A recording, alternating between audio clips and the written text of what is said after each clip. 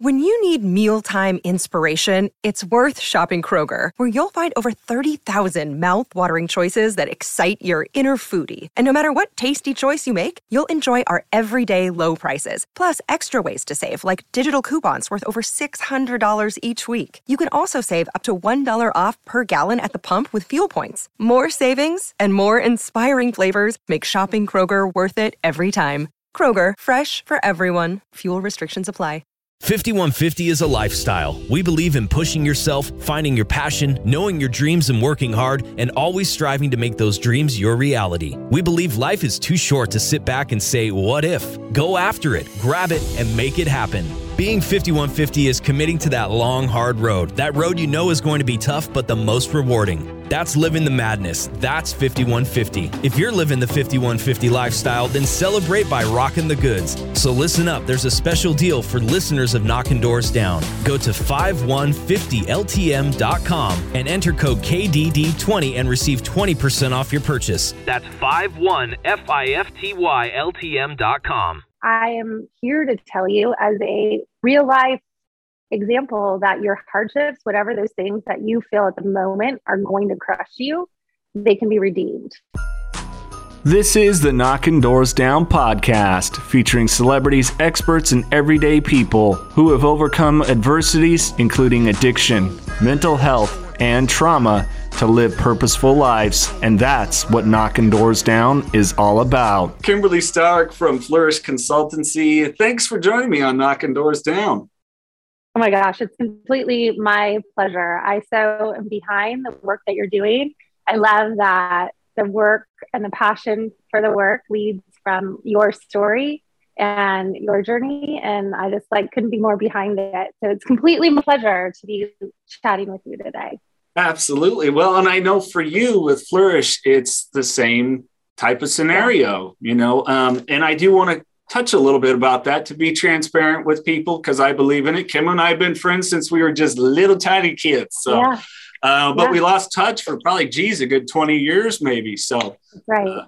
Ironically, to have life experiences lead us to our passions that we're doing now. And you're doing amazing work. And what I really loved when we were talking, it's such a tough time right now. We're coming out of 2 years of uncertainty and so much. And you're working with different organizations. It's not just private entities, but public entities as well, even in educational institutions. What are some of the toughest things you're seeing when you go in with you and your staff of Flourish? Because you do focus so much on the mental health aspects and creating a healthy work environment. And it's challenging when we're going back to work. We're seeing it in the news. There's certain companies Apple's got a debauchery going on and so many different companies about getting back into an office environment and being productive.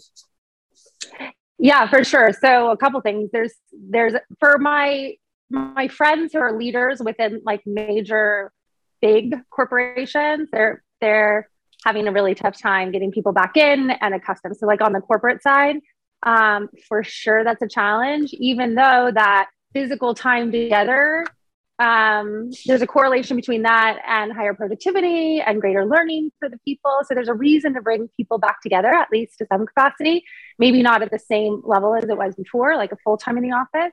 But it has been a challenge, I know, for those leaders to make that happen. Secondly, you said what are one of the challenges one of the main challenges I find is that it's like investing, right?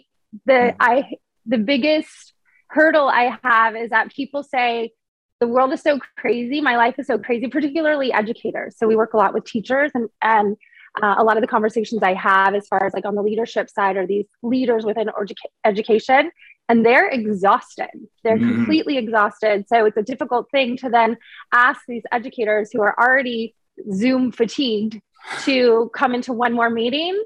And so getting over that hurdle and convincing them, you guys, I promise you, I know it sounds counterintuitive, but if you take the time and spend the extra time first on focusing on your own mental health and just overall well-being, I promise you it'll result tenfold in Sure. your productivity and having more time. And not only that, like being able to just handle your life, but getting them into that space and saying like, I don't have time for that. I don't have time for that is a challenge on the front end.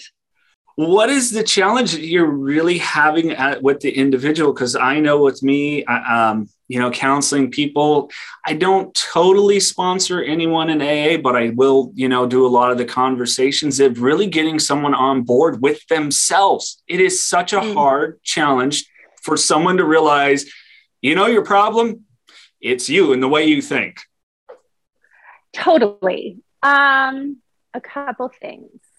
The program leads with how to build true resilience and strategy through adversity. I start there because when you're in the middle of crisis or trauma, or something has all of a sudden come before you, this like foreign element that sends you into chaos, you don't know where to start. At least I didn't know where to start. And you often find that you're like, hey, I need to just like be able to either, number one, like handle this and make it through this, or even more than that, like say you're in a place where you just want to level up your life and your wellness.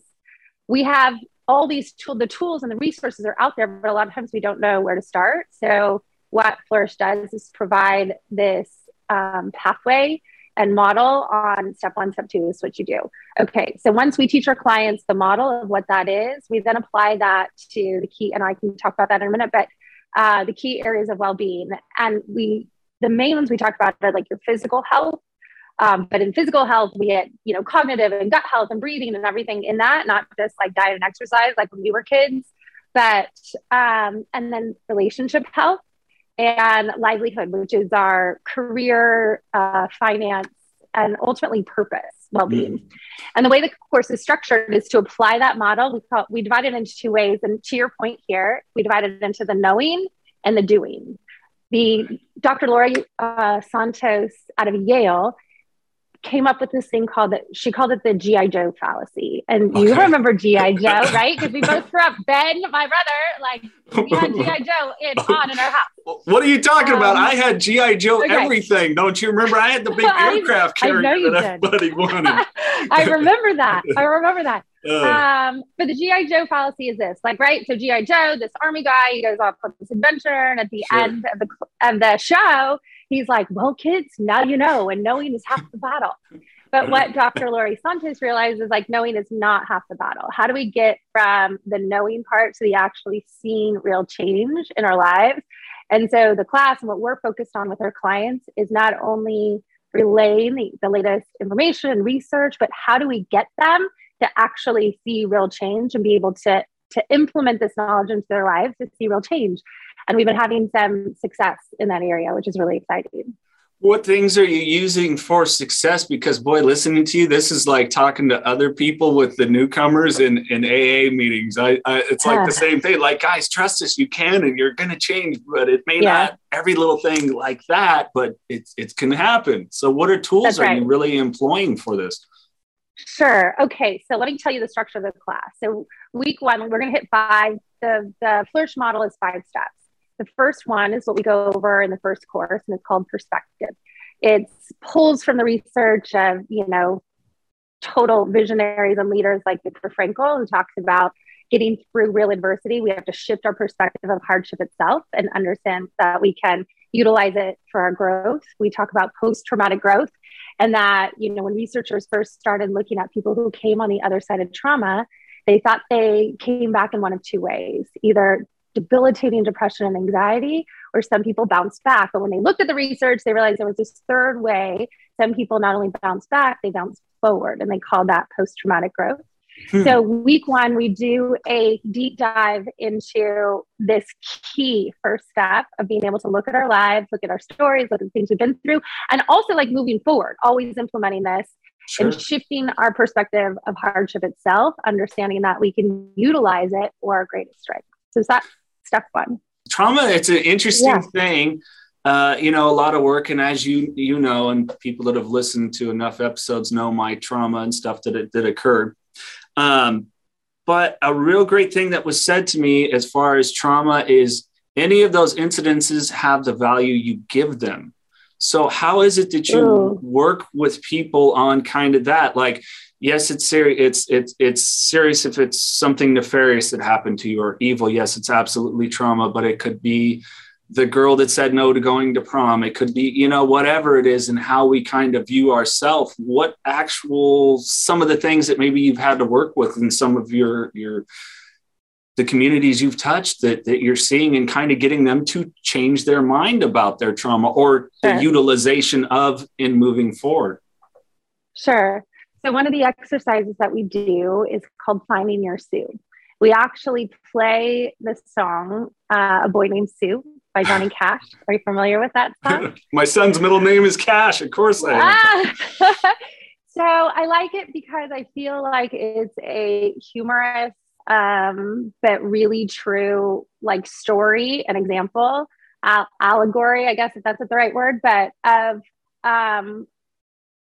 something we think is our greatest adversity in life. And then you have this battle, and in that case, it's like a bar fight and the blood and the beer.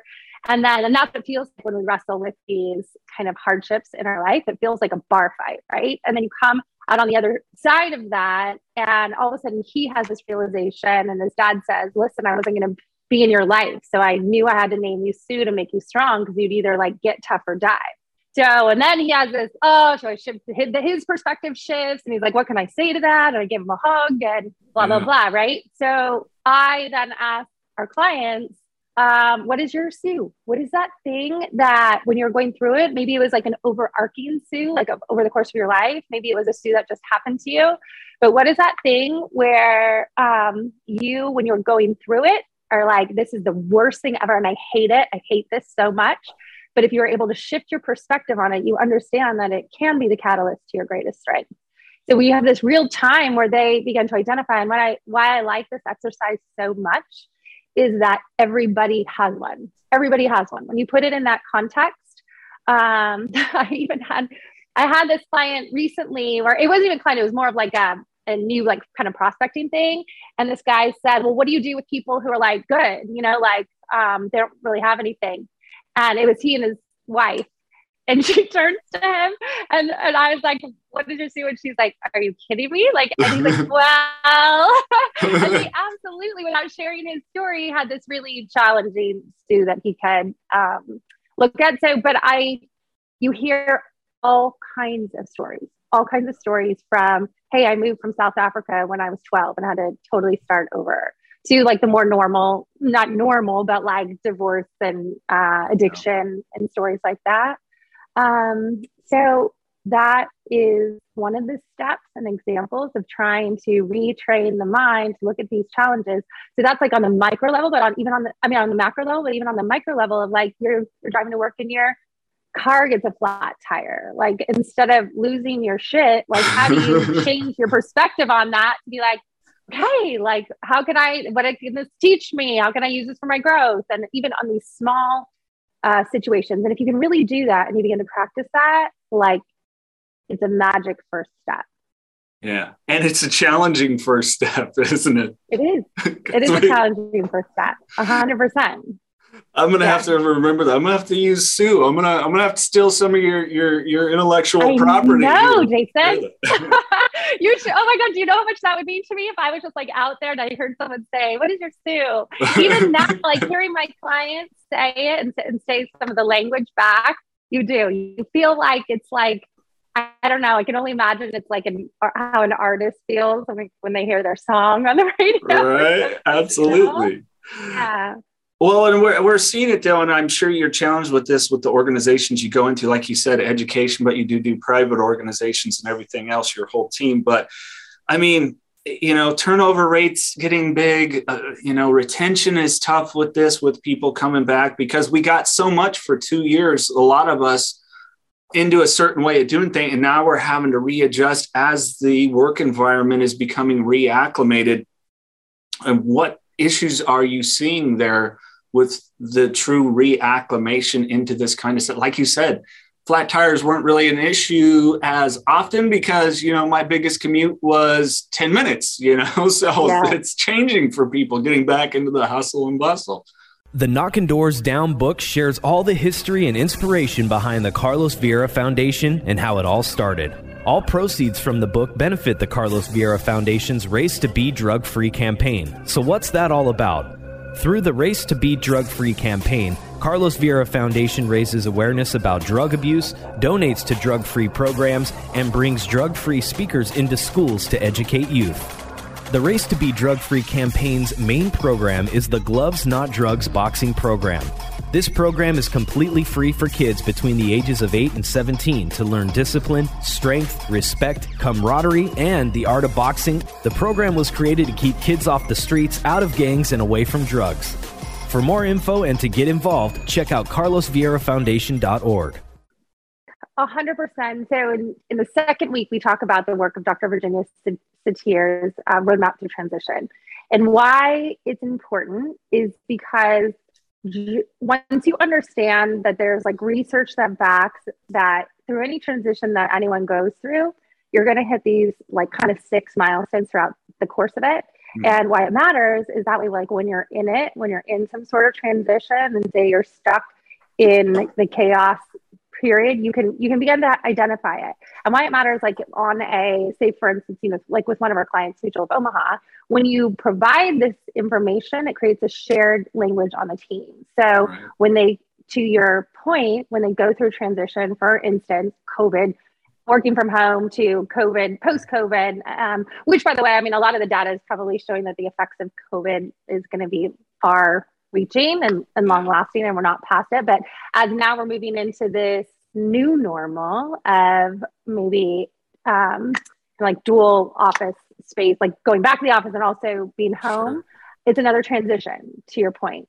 So she talks about the 5 or the 6 steps of this. Like you have your status quo, and that's kind of like when the waves are calm and everything feels kind of normal. And then all of a sudden you have what she calls a foreign element. Donald Miller is a writer, and he calls it an inciting incident. But it's basically that thing that happens to you that could happen in a flash, either a call into your boss's office or a conversation with your partner or a call from your doctor, where all of a sudden you realize everything's changed in a heartbeat. And you can, it could be a positive foreign element too. Maybe you have decided to take a new job or to move to a new area, but it's still that thing that now everything has changed. And maybe you don't even have the option of going back. The next step after that is chaos.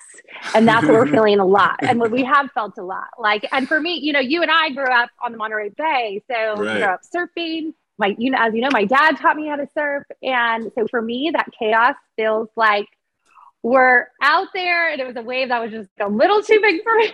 And I'm stuck under and I'm spinning around and I can't find up from down. I'm trying to like look for the ground to hit myself back up.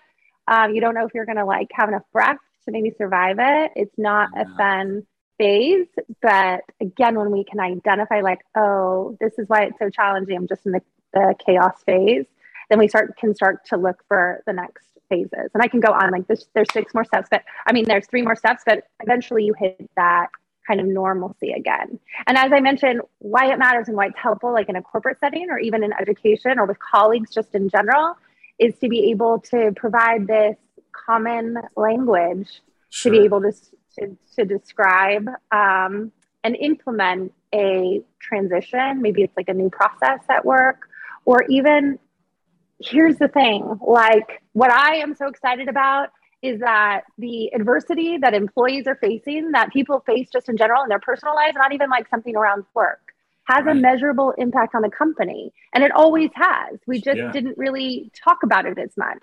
So if someone's is in chaos and has just had a foreign element hit, maybe their father got sick or whatever it is, that they're going to be in this chaos phase, and that for sure is going to affect their personhood, which affects their work. But if you're a manager who can talk about this process and has the language to share this experience, because you're not going to get out of it. Like your employees are going to go through this regardless. So what are we going to do about it? And if we can have this language to be able to support each other in that process, it's hugely beneficial. Absolutely. And, and I don't know if you've caught on episodes, Kim, that you've listened to. We talk about what's the opposite of addiction. Some people think it's sobriety. No, it's connectivity. And if we can have that within our office environments, because obviously, there's so many different forms of connectivity. Of course, as we know, there's romantic relationship, there's workspace, there's friendship, we have all this. And it's so, I love that you're pointing out that importance of communication, because I think from my perspective and things that I went through with life is I always expected others to understand why I was, or feeling the way I was, or acting the way I was. And, I had to grow a little up and grow some balls to be a little, and it's almost narcissistic in itself to just expect people to understand. Don't you know what I'm going through? And people don't. We have to communicate. It has to be out there. Communication is such a key for societal interaction, be it verbal or nonverbal. And of course, we communicate 95% nonverbal is the majority of our communication.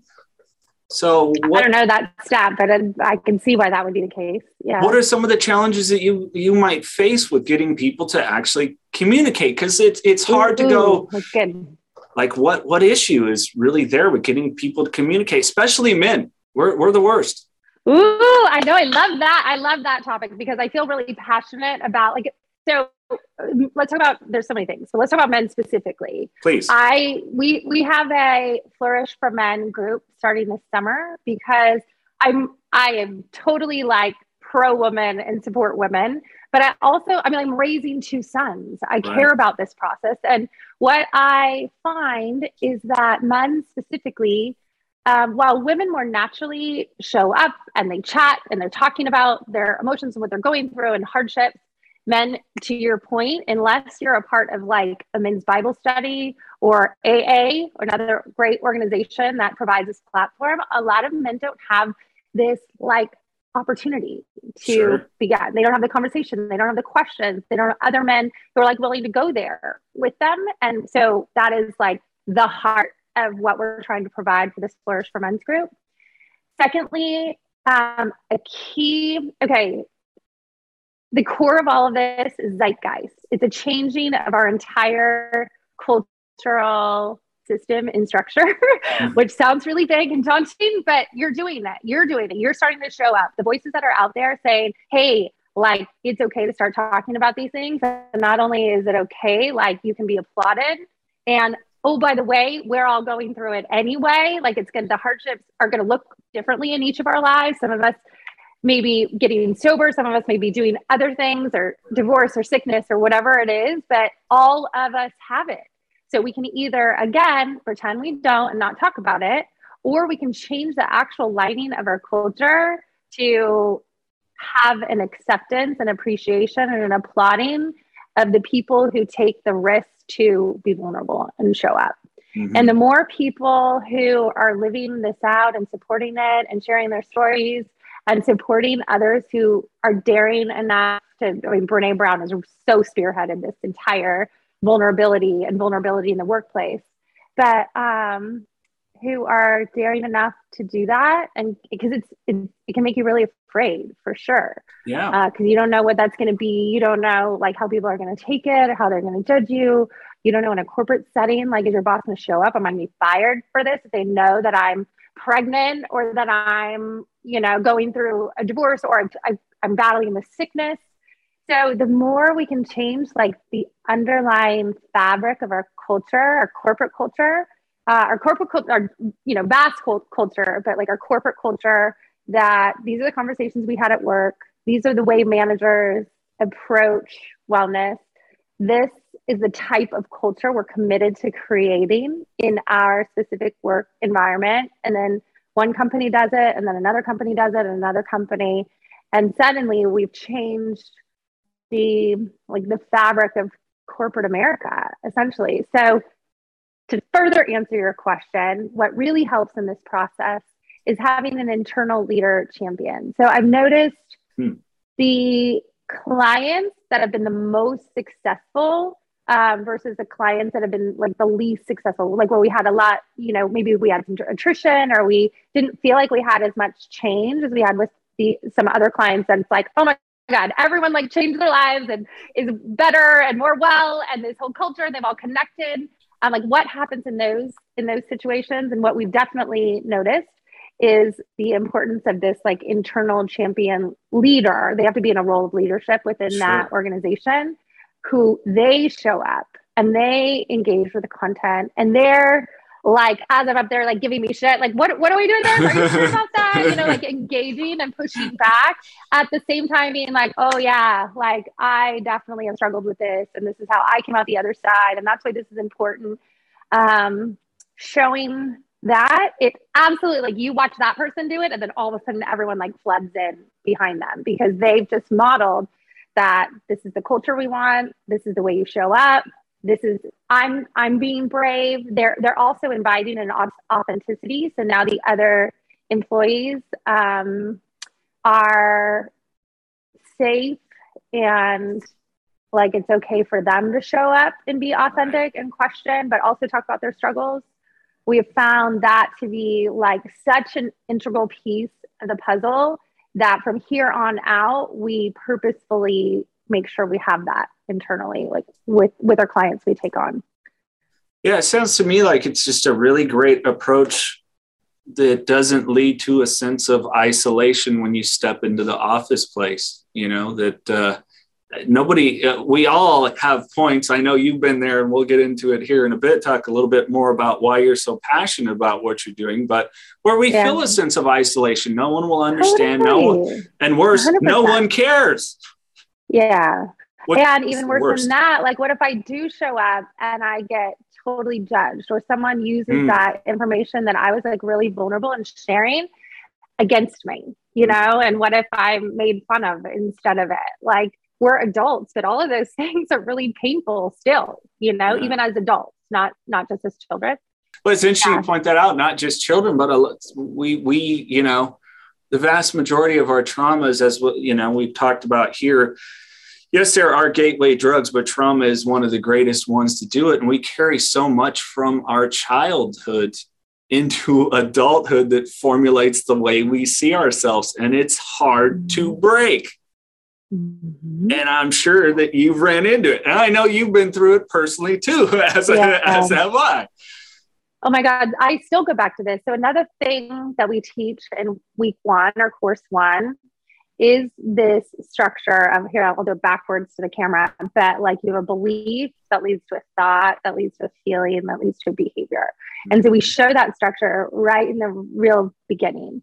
So your core belief, whether you know you have it or not, is going to lead to your thoughts around how you react and what you think about the things happening at you, coming at you, which leads to feelings around that, which leads to behavior. And I'm sure, there's a lot of it around, I'm sure in the recovery process, talking about that structure. We're working through that structure at all times, whether we know it or not, which is why it's so important, as you were saying, to understand past trauma, to understand what these core beliefs that we're operating out of are, because then we can identify which one of those, like if they're true or not. So often it's a false belief now that's leading to false, like thoughts we shouldn't even have because the belief wasn't even real, and which then leads to feelings about it, and we take action, right?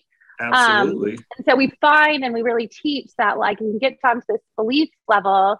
Like, for instance, if you have the core belief that like life should be easy, right? Which I had at one point, and I didn't really have that belief. I just was surprised at like the hardship, right?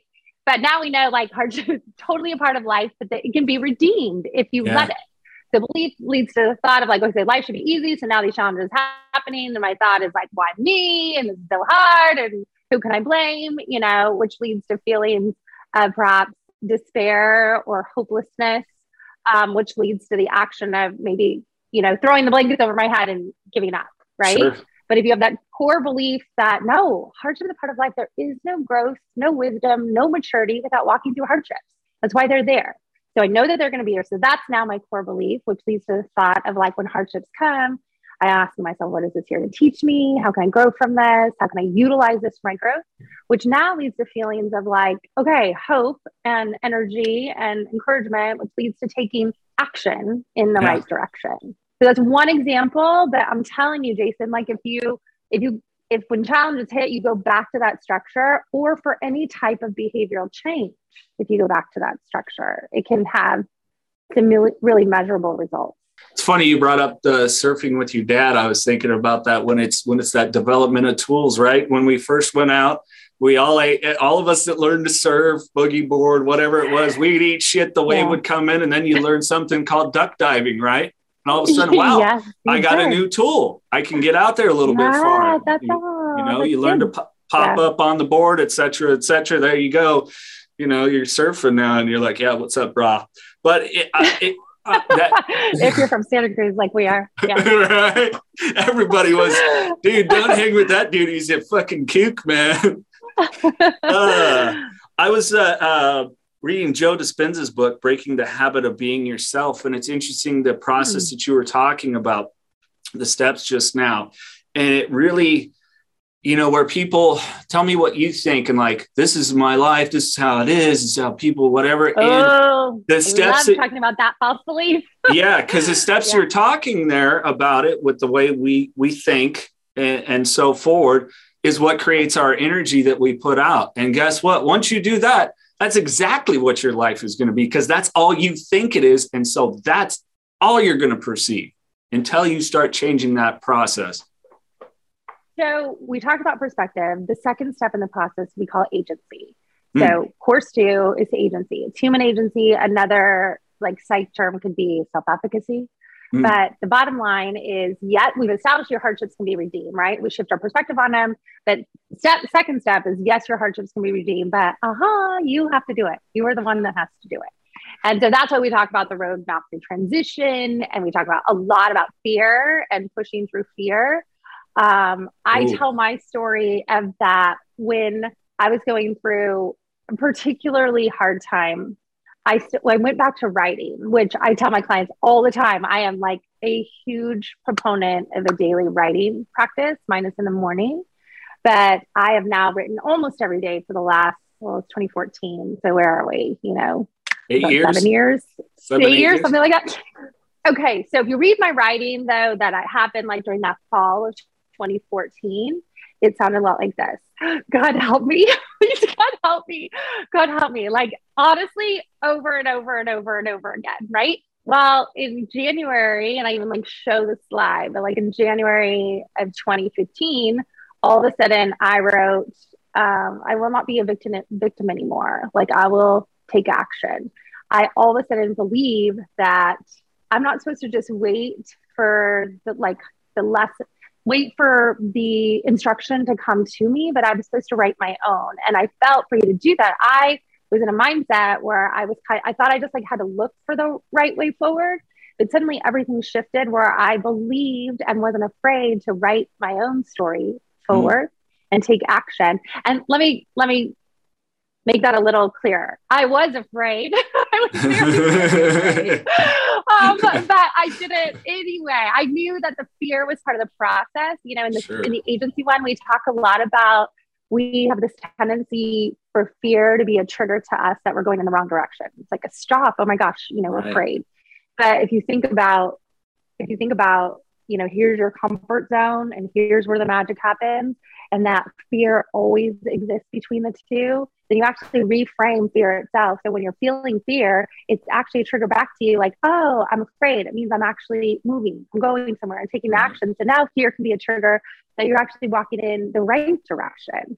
And so we talk a lot about building up your bravery muscle, that just like any other muscle in your body that gets stronger through exposure to resistance, fear is the same, that bravery muscle. The more you do it and the more you walk forward, even though you are afraid, then the stronger that muscle becomes, which is why you see a lot of entrepreneurs put themselves in position like almost daily to do something that makes them afraid, right? Because then you become less and less afraid just in general.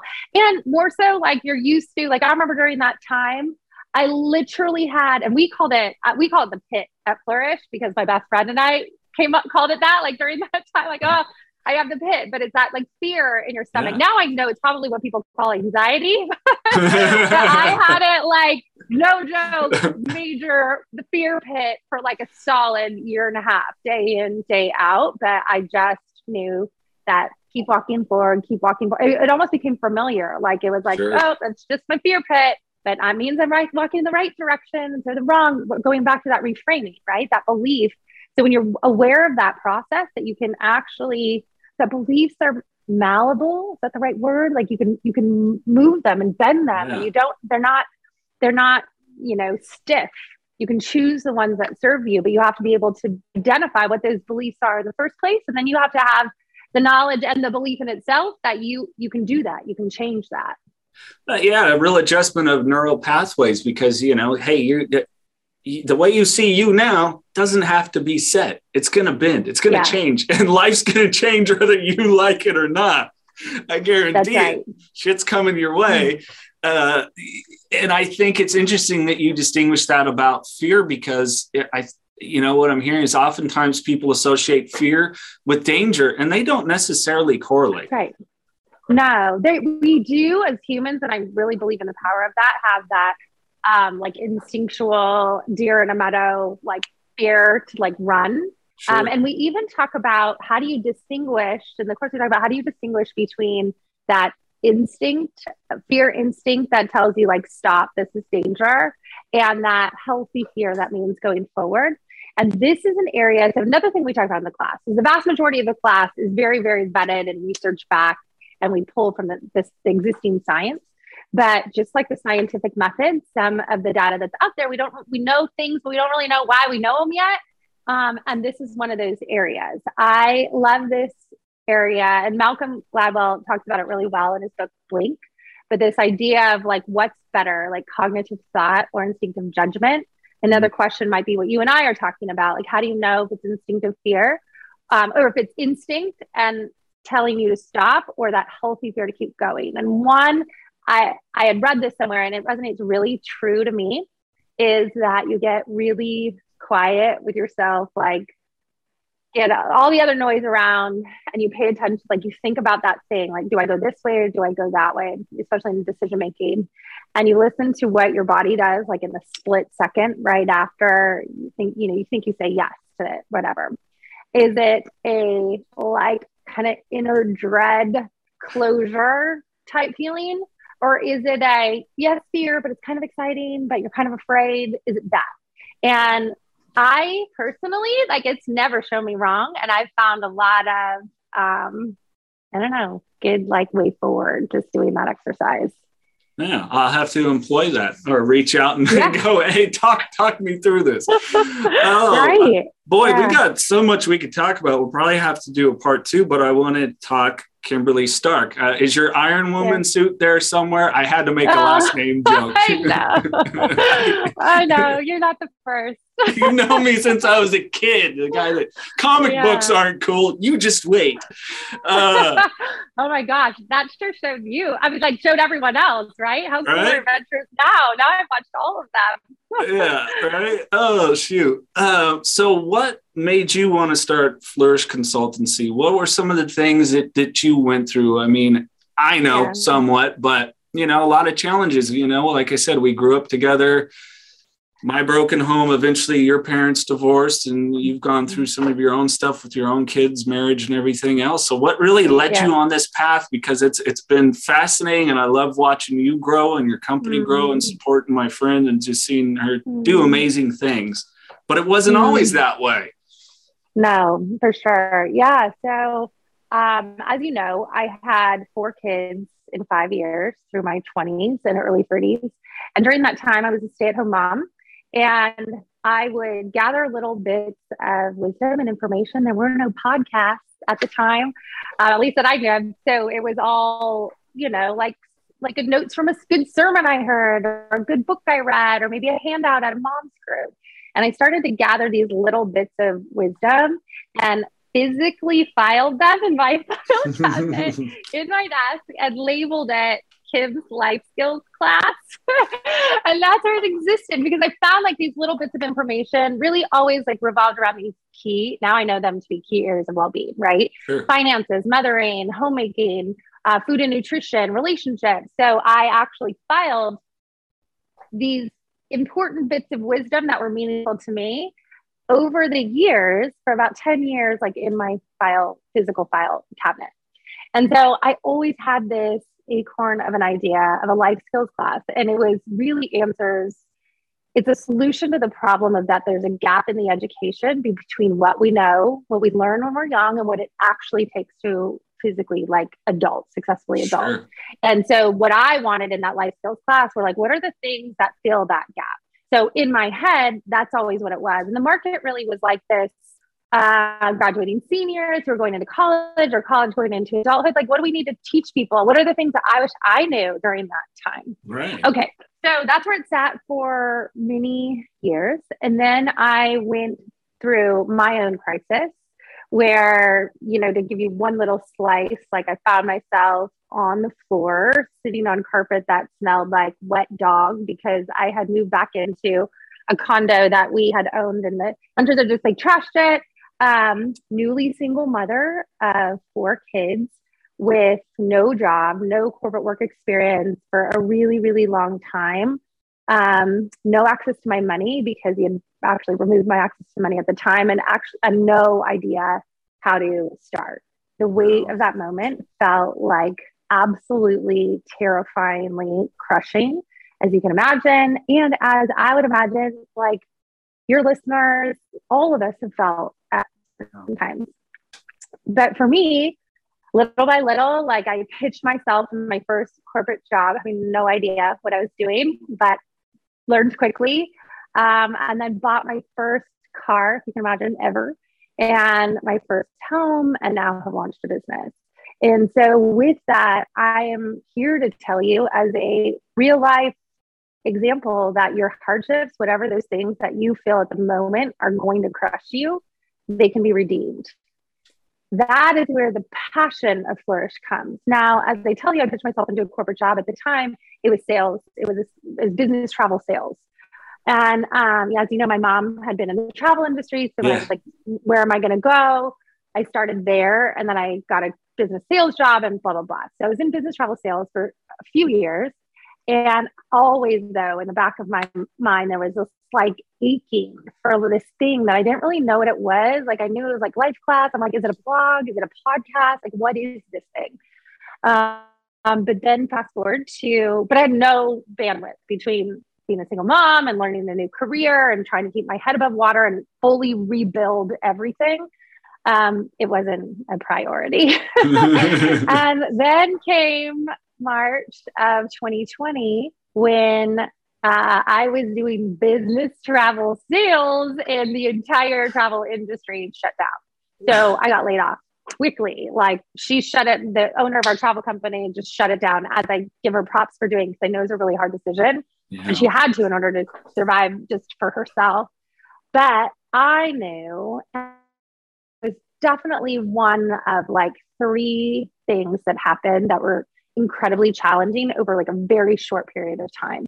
And I have learned to identify those times where all of a sudden it feels like the shit has hit the fan. Like one thing is like your dog dies, your person breaks up with you, and you lose your job, right? Like all of that. And I've known them to be, some people may call them shit storms, but I know them to be sacred storms. Like the universe is getting your attention for something. Like it's too non-coincidence that all this is happening at the same time.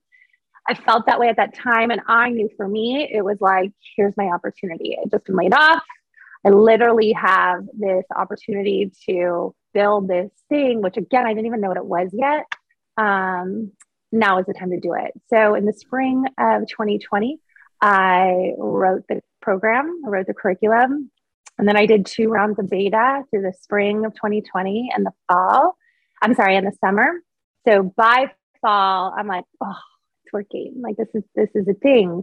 So I decided to take it to market in the corporate space because with my business travel background, that was what I was used to doing. I was used to pitching CFOs, CEOs, heads of HR to sell them travel. And now I was going to sell them my program. And I just thought that was the fastest way to market, to get this thing, this company up and running. So we did. I pitched some clients in the fall, and we started getting corporate clients in the fall of 2020. When we rounded the corner into 2021, we had pushed into education. So I got my first school district and also university by that time. And then we've just been expanding from there. I you know, as when you and I were talking the other day, like I definitely feel, and I think all entrepreneurs feel, I don't know when you hit that point where you're like, I've made it. Like, we're good now. We've reached that point of like critical mass where you can actually take a breath. I don't feel that way yet, but I also am very mindful that I don't want to lose like all these micro like celebrations of the micro steps forward. And again, going back to fear, like letting the fear of the unknown, of you know, being an entrepreneur, and you have a very real job to make sure the company continues to expand and you keep making money and people keep being happy about your services, while at the same time being super present in all like the really good stuff, where that new client, that expansion, and celebrating those little wins along the way that you'll miss if you live in the fear as an entrepreneur. Well, and you nailed one of the most challenging things that I think people are trying to engage more in. And I know everyone said that this was the brilliance of Michael Jordan. It wasn't so much his prowess on the court, it was his ability to be present. What are some of those tools for you? Because like you shared here, to break it down, all of a sudden, single mom of 4, nothing. If people missed it, Kimberly was left with nothing.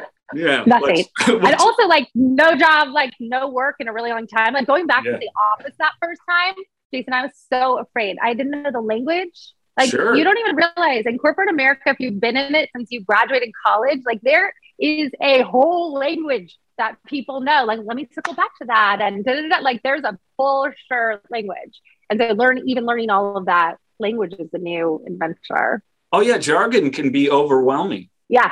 How do you write a corporate email? I mean, I didn't, those basic things that people learn in their early 20s that I didn't learn. It definitely was like a speed, got to get that under my belt. But it comes quickly, like when you're immersed in it. Well, you've always been great at that stuff.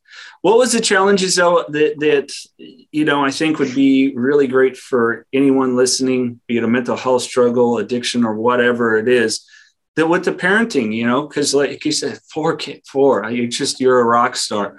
4 of them, you know, the boys, and these aren't kids that aren't involved. Like you're getting them to everything, sports and activities and clubs.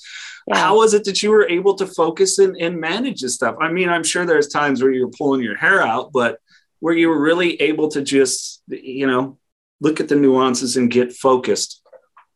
Yeah. So a couple answers to go back to your like original question just before that on presence, on being present. Like, what are some of the tools you have on being present? I would go back to again, I can't say enough how much I support a daily writing practice. One of the things is the third step is imagination. And we go into that in another podcast.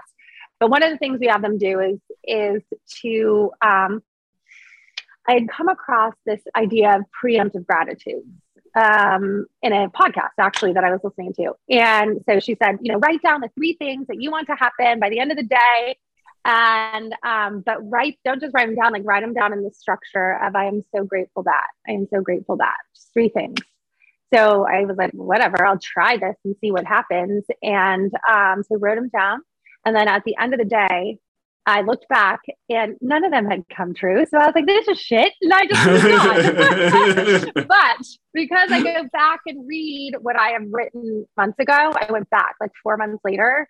And not only had all 3 come true, they had come like I'd like blown them out of the water, like way bigger than I had even just written. So I was like, I'm like, what is this? Like, what's the science behind this? Like, why did this work? And so I started a practice of, and we go into that science more and more in the imagination course. But to answer your question, like of both, how do I juggle the kids and how do I stay present? This practice of being really clear about what I want and through the form and the lens of preemptive gratitude, utilizing like number 1, it gives you focus. Like you actually figure out what you want, right? And you write it down, but you're utilizing the idea of practicing as if you're already grateful for it. So with that, like for instance, on the kids, I'm super mindful about where each of their own key areas of well-being are. and I'm writing it down constantly, like I'm constantly, like kids thriving, or we should say kids flourishing, right? To nod to my company, but like, that's a real big thing. So I'm constantly taking stock of exactly where they are right now. Where would I hope for them to be? Because you do, especially in parenting, you hit this point, like in high school, really, for me, at least my kids, where you become less of a instructor and more of like a support coach, like someone that they're making their way. And if you're, trying to do it right, like they're taking agency over their own lives and trying to make decisions. And they're totally, it's a great time, really, I think, to let them make some mistakes, because the cost is less when they're making mistakes kind of at this age versus later in life. But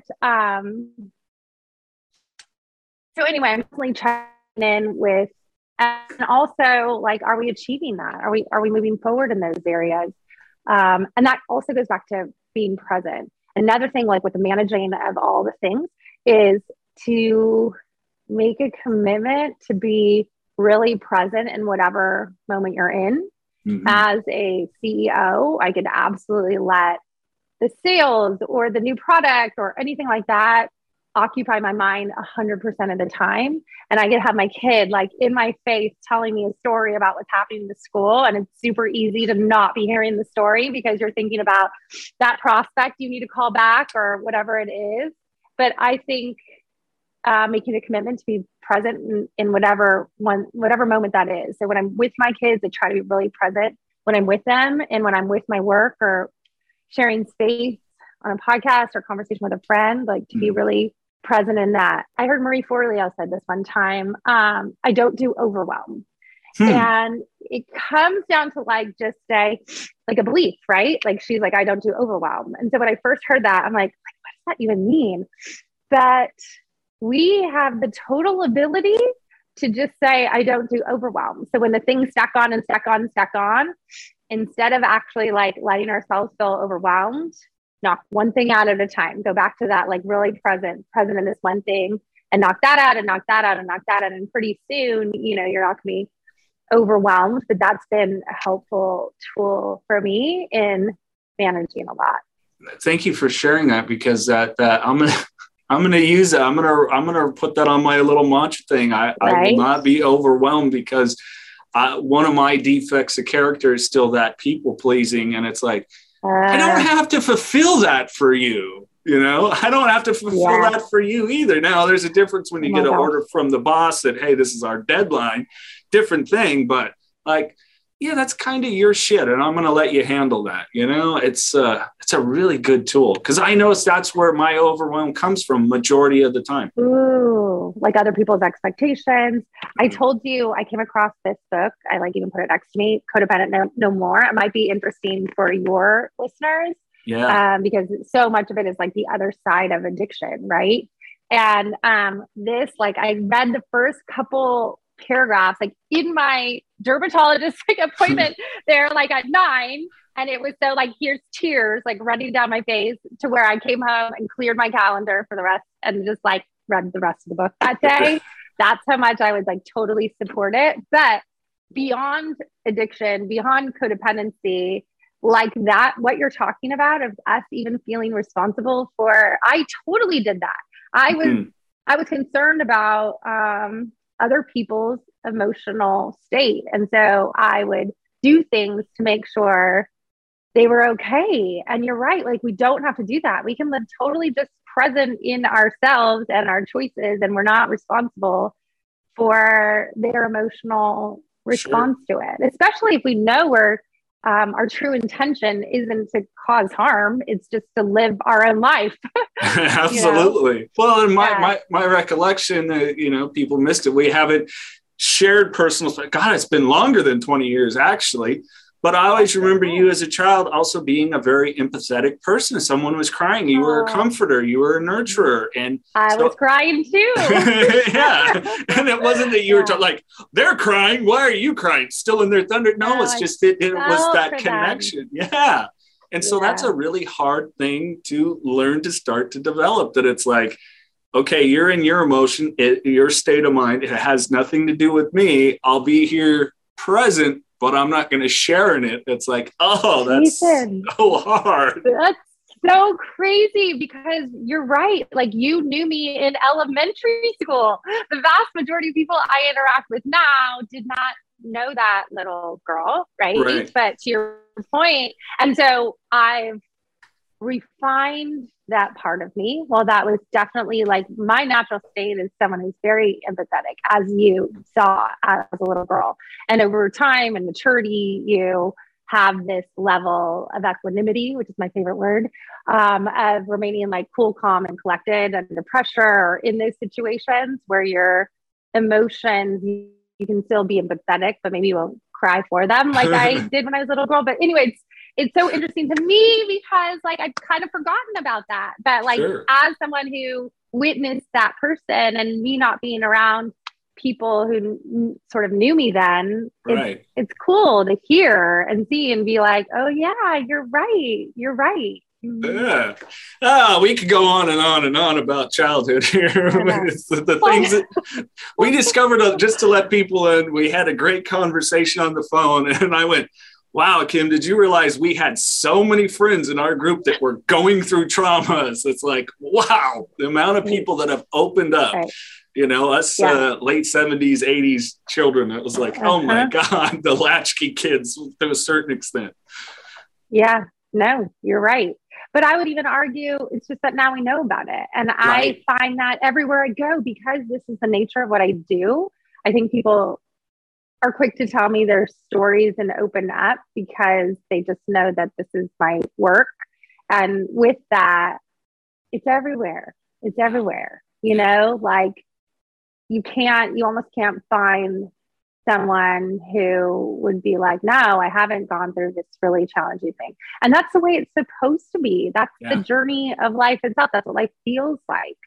Like that fear, that pit in the stomach, the hardship, it is what life feels like. So we can either find some tools and models like the Flourish model to help us navigate this, or we can numb through addiction, or, you know, like it's going to happen where you just now we have the choice to what's the healthiest way forward. Yeah. One of my mentors, Greg Champion, put it best that no book, no song, no movie was ever written about anyone with a flat life, you know, which is, we're going to have them. And I love what you're saying and what you do, because I think for our generation, and I think a lot of people, you know, there's always these kids nowadays, because we remember when people said that about our generation, is I'm seeing the younger generation now actually really striving more for an emotional maturity than they're given credit. And I think, you know, that's what our generation we're kind of seeing. Like, our parents were great. We love our parents. I'm anything that was ever, my parents were human. Your parents were human, beautiful people. As you know, I adore your folks. And that they just, it was a different day and age. You know, they were coming out of a generation that was it was Depression era, then World War II, and that was, our grandparents and then baby boomers, and their, emotional maturity in these conversations were not there. And so it's so great that, they didn't have the language. Number one, they didn't have the education, they didn't have the language, and they didn't have the culture that says, hey, it's okay to show up and talk about this. And I think those three things are really, and not even like that they would be fundamentally against it. I just don't think they even knew it existed. No. And now we do. And now, which is, you're so right on, because now I have little almost adults, my daughter will be 18 and my son is for sure 16 going on like 25. And they already are having for sure these understandings and these conversations and among their friends. I love, as you know, like our connection one goes a lot into the characteristics of abuse and language around that. And in our generation, that was not something you talked about.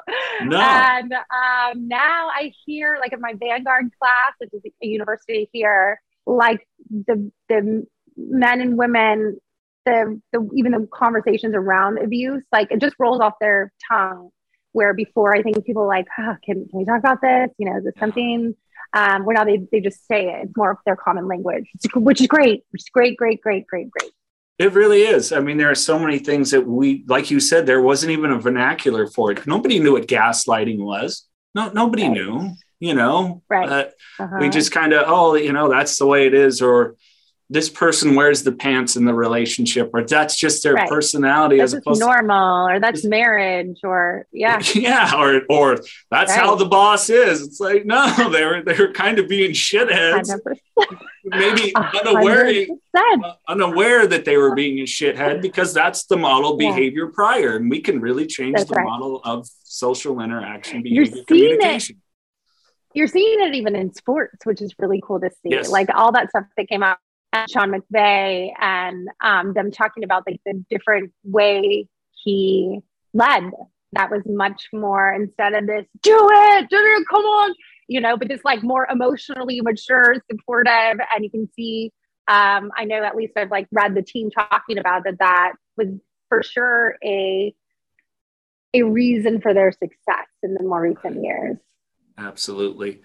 Well, Kim, we're going to do some fun random questions, because who knows if I'm ever going to just throw random questions. All right. So Flourish, we're going to envision this now. I'll even help you write and produce it. Flourish Consultants, the movie. Who's playing Kim in the movie?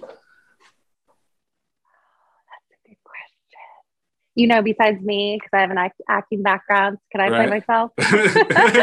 Also, another thing we did together as kids, acting classes.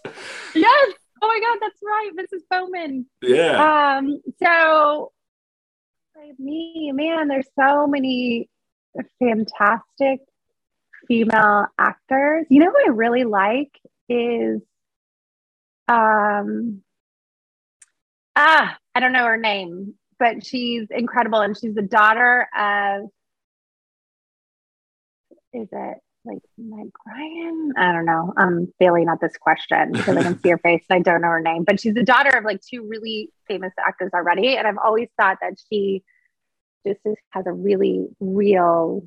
What have you seen her in? Demeanor. She was in a movie with Johnny Depp that I'm also forgetting the name of. That was like that gangster movie. She also, I think, was in 50 Shades of Grey. I think she was the lead in that. Oh, yeah, okay. What's her name? She's so good. Like, she's just really, it actually was the Johnny Depp movie that was like about a major gangster that I thought she just did such a great Dakota Johnson? Such a great job. Yes. Dakota Johnson. Okay. That would be her. Yeah. Great. Yeah, Don Johnson and Melanie Griffin. Yeah. Her, Griffith, whatever. Her, their daughter. That's right. Dakota Johnson. That's right. I don't know. I never saw 50 Shades. Was it Donnie Brasco she was in? Was that the one? Is that it? I can't remember the name, but it was like, I mean, it was intense. But she played like the wife of one of them, and just was like, she's just really good, I think. Now it's going to bother me. I ended up being invited. Like, that's it. Yeah. Black Mass. I ended up being invited because through a SAG thing to watch that when it came out, and then they were interviewed. I mean, like, we're talking about Johnny Depp now, and this moment is really a hot topic. But then it wasn't. But I got to see them, like him talk in person and talk about the movie. Another thing he said, this is so random, you can probably cut this out if you want to, but what he said in real life is he said, as I watched him say it, and you can tell it stuck with me, he said, fame doesn't change people, it reveals people. Right. So what that fame does, are you going to like kick in harder and dig into your ego, or are you going to be more generous? I don't know, I always really liked that. Yeah, I find that definitely fame, wealth, all those things, they're you know, it's like that saying, wealth is the root of all evil. No, it depends on who you are. One thing we didn't talk about that I really wanted to align, being that you're a person of faith, that importance of faith in your life that it's played throughout this whole process. Ooh, that's a good question, Jason, because as you know, like, I've been a person of faith since I was little. Like, it always really resonated with me. I ended up, so much so, I graduated from Christian University. I married a worship leader. We were involved in the church for many, many years. I started churches. I started moms groups within churches. It was a part of the fabric of the way, my worldview and the way I lived my life for many years. Going through something like a divorce where you have to question the beliefs you had, particularly that someone should stay married forever, I had to redefine. I definitely in that process thought, if I thought this was the best idea to leave my marriage, does that mean that I'm leaving God? Because that's the only way I know, that's the only way it existed together. Like sure. These were my people, these who I were committed to and committed to taking care of the rest of my life. And when there's a tension between two things being true, namely, these are my people that I'm supposed to take care of the rest of my life, and this is really unhealthy and I can't go on, then how do you pair those? How do you make sense of both of those truths that are opposite? And so in that process, I have definitely been on a journey, particularly around the way I view God and I view faith. I had to understand God and faith and religion and Christianity much differently than I did before. I would still consider myself a person of faith, but there are those moments where I'm like, especially like in those earlier years where I was definitely like, God, you're still with me, right? Like you're still there. Or like you have those little prayers of like, I got this, I'm doing it, I'm owning my agency. But like, if you're ever gonna help, like now would be the time. This would be the time to intervene or help or do something, you know? So definitely throw out some of those prayers. I definitely believe wholeheartedly that there's an underlining purpose for good that the universe has allowed through my story. And I am mindful of that as I teach. Like when I'm up there, I'm mindful of that as I'm still in the middle of some challenges. I believe that there is a larger conversation and a larger story that my story can impact and help and bring a voice to. And I believe that God is a part of that. And I do believe that that when we find purpose, there's a thread of sacredness to that.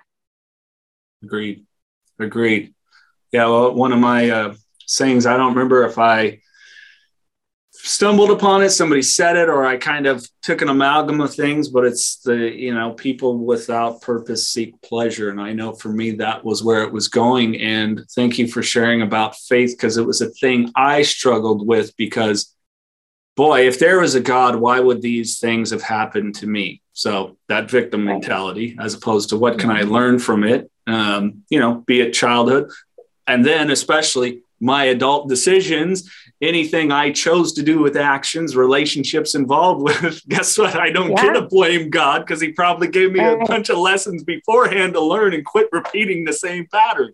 So, for me, it was a real struggle to lose that anger and go, and see no, I am loved. I do have a purpose of servitude and to be able to help people. So thank you for that vulnerability. And the reality of this too is we live in a very broken world. As much good as we have the ability to contribute, and as much as I believe God's good work is here and with us. And I say that probably in a bigger context that I once did in the realm of Christianity. The truth is, the world is, there's a couple truths. The truth is you have to walk through hardship to grow. So there's going to be a certain amount of hardship that comes, like in order to be a wise person, you have to have been through some things. Like there's no other way to get there. Secondly, and this is incredibly top of mind because the church that just had the shooting was the church that I got married in and met my ex-husband, and we led worship, and my kids were hours upon hours upon hours running through that same space where the shooter was, which is mind-blowing. I honestly still can't wrap my head around it. So to your point of like, can we believe that a God would allow, like a good God would allow stuff like that to happen? Unfortunately, like our world is broken, and we still have people making choices that are shocking to us, and they come from brokenness. And honestly, there's also true evil. And so all of that is true, and all of that is at play. But at the same time, we have to hold on to and acknowledge, like to your point, the kind of beauty of this is that our actions and our contributions actually make impact and can make impact for good. One of my favorite like little clips is the Steve Jobs clips, where he says, like, look around, everything around you has been created by someone no smarter than you. And you have the ability to, when you press into the world, something else pops out, and you have that ability to create things and do things that other people can use. And that's exactly how I feel about Flourish. I feel that this is, for a long time, I didn't know that. I thought other people did all the things. I didn't really know how it happened. I definitely didn't think I was a player in that mix. And now I believe wholeheartedly, like, this is me being in the game. This is my contribution to help. These are the things that help me overcome quite a lot and can potentially help others. And so every time I have like a new aha or like learn something, my next step right after that is like, how can someone else use this? Or who can I tell? Or how can I build this into like the program, and make it something that someone else can use, because people are hurting and we don't have a plan and a way forward. And sometimes that's all we need is just like a plan. And we need a community of people who can support you in that. Yeah, mentorship is so key. All right, let's see. Another fun random question. You are on a deserted island. You've got one movie and one music album with you. What are they? So there's been a few movies that I've just like super loved recently. I really loved Inception. I really loved The Social Network. I loved The Big Short. I watched the movie Lucy, which I would not recommend because it's really upsetting in the beginning.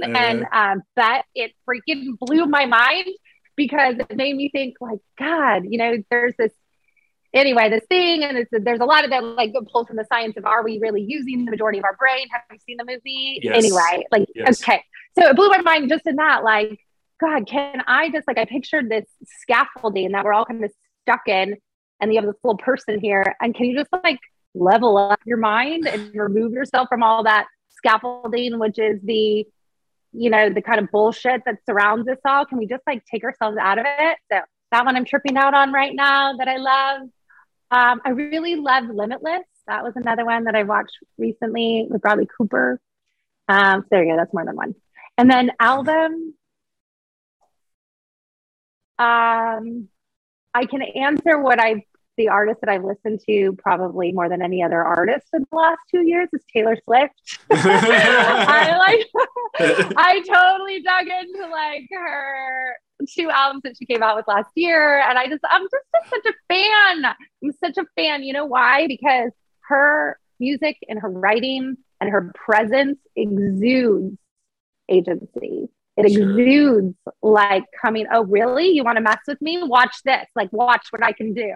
And I love that about her. And I love that she's teaching the generation beyond her to come at life with that, from that position of like offense versus defense.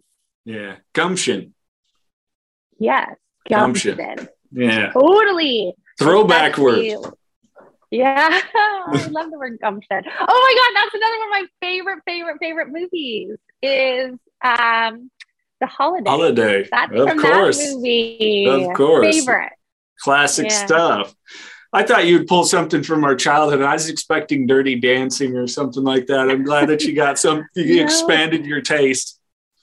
You know, what's funny is that my son, my 12-year-old, is all about 80s rock and 90s rock. Like he's all Nirvana and Pearl Jam. And he's like so impressed that I actually like went to this concert, which I can say I did in high school. I'm actually going to see Pearl Jam tonight once we are done. To see him. I've never seen him. Never seen him. You know, out of all the probably 300 plus concerts I've been to over 20 years of radio, you know. So yeah. Let me find what's one other good one. All right, this is always a fun one. All right, Kim. Pet peeves. What just irks the shit out of you? Hey, you know what's funny? You know what absolutely drives me crazy, and I get ridiculously, like, unreasonably upset about? When people back into parking spaces. Oh, right. I'm like, drop the mic. I'm leaving. Really? Oh, why? Why are you doing that? It's so unnecessary. Like you either back out at first or you back out second. Like, I don't know why. It's totally not based in any sort of like research or data or reason or like even reasonableness. But even talking about it now, I have like an emotional response to it. I think it's because I can. I don't know. Like I almost view it as like an ego thing, or I don't know. Like, why are you doing that? Where I live, it tends to be pickup trucks. Yes, totally. I think that too. It's pickup trucks. Maybe there's a reason people do it, but and there's really no reason I should be upset about it, but it does drive me crazy. Yeah, I get the pickup truck a little bit more, but if you're driving a Tesla or a Prius, come on, we don't need to back that into a space. There is no reason. You got 97 cameras and everything else. Right. Oh, heck. Right. Well, I could go on forever, my friend, but I'd like to leave you with some last positive thoughts about the things you're doing. We didn't even touch on all of it, so we'll have to loop back here in a few months and down the road and kind of touch on the progress and additional tools that you've developed that help others. But floor is yours. What can you lend to people? I want people to really, live in the reality that like whatever your hardship is, number one, it's a season. You know, we've seen an increase like in suicide in the last several months. And it really falls in the realm of like, it's really bad and it's never going to change. And so what I would really hope is that no one reaches that place. And if they reach that place, they understand like, this is a moment in time that passes. It won't always be like this. And so I think in the same vein, I want people to realize like, that the hardships that we face, like as hard as they feel, like they for sure can pass them. You can use them for your good. There is a story on the other side. And yes, you have to do it. And it's a lot of hard work, but it's totally possible. And if you are committed and willing to do the work it takes, you really can build a really beautiful life on the other side of that. And I want people to be able to like hold on to that in those super hard moments, which I know what that feels like, to at least like pass those almost sacred times where you feel like, this one might do me in, you know? I think that's what I would like to pass along.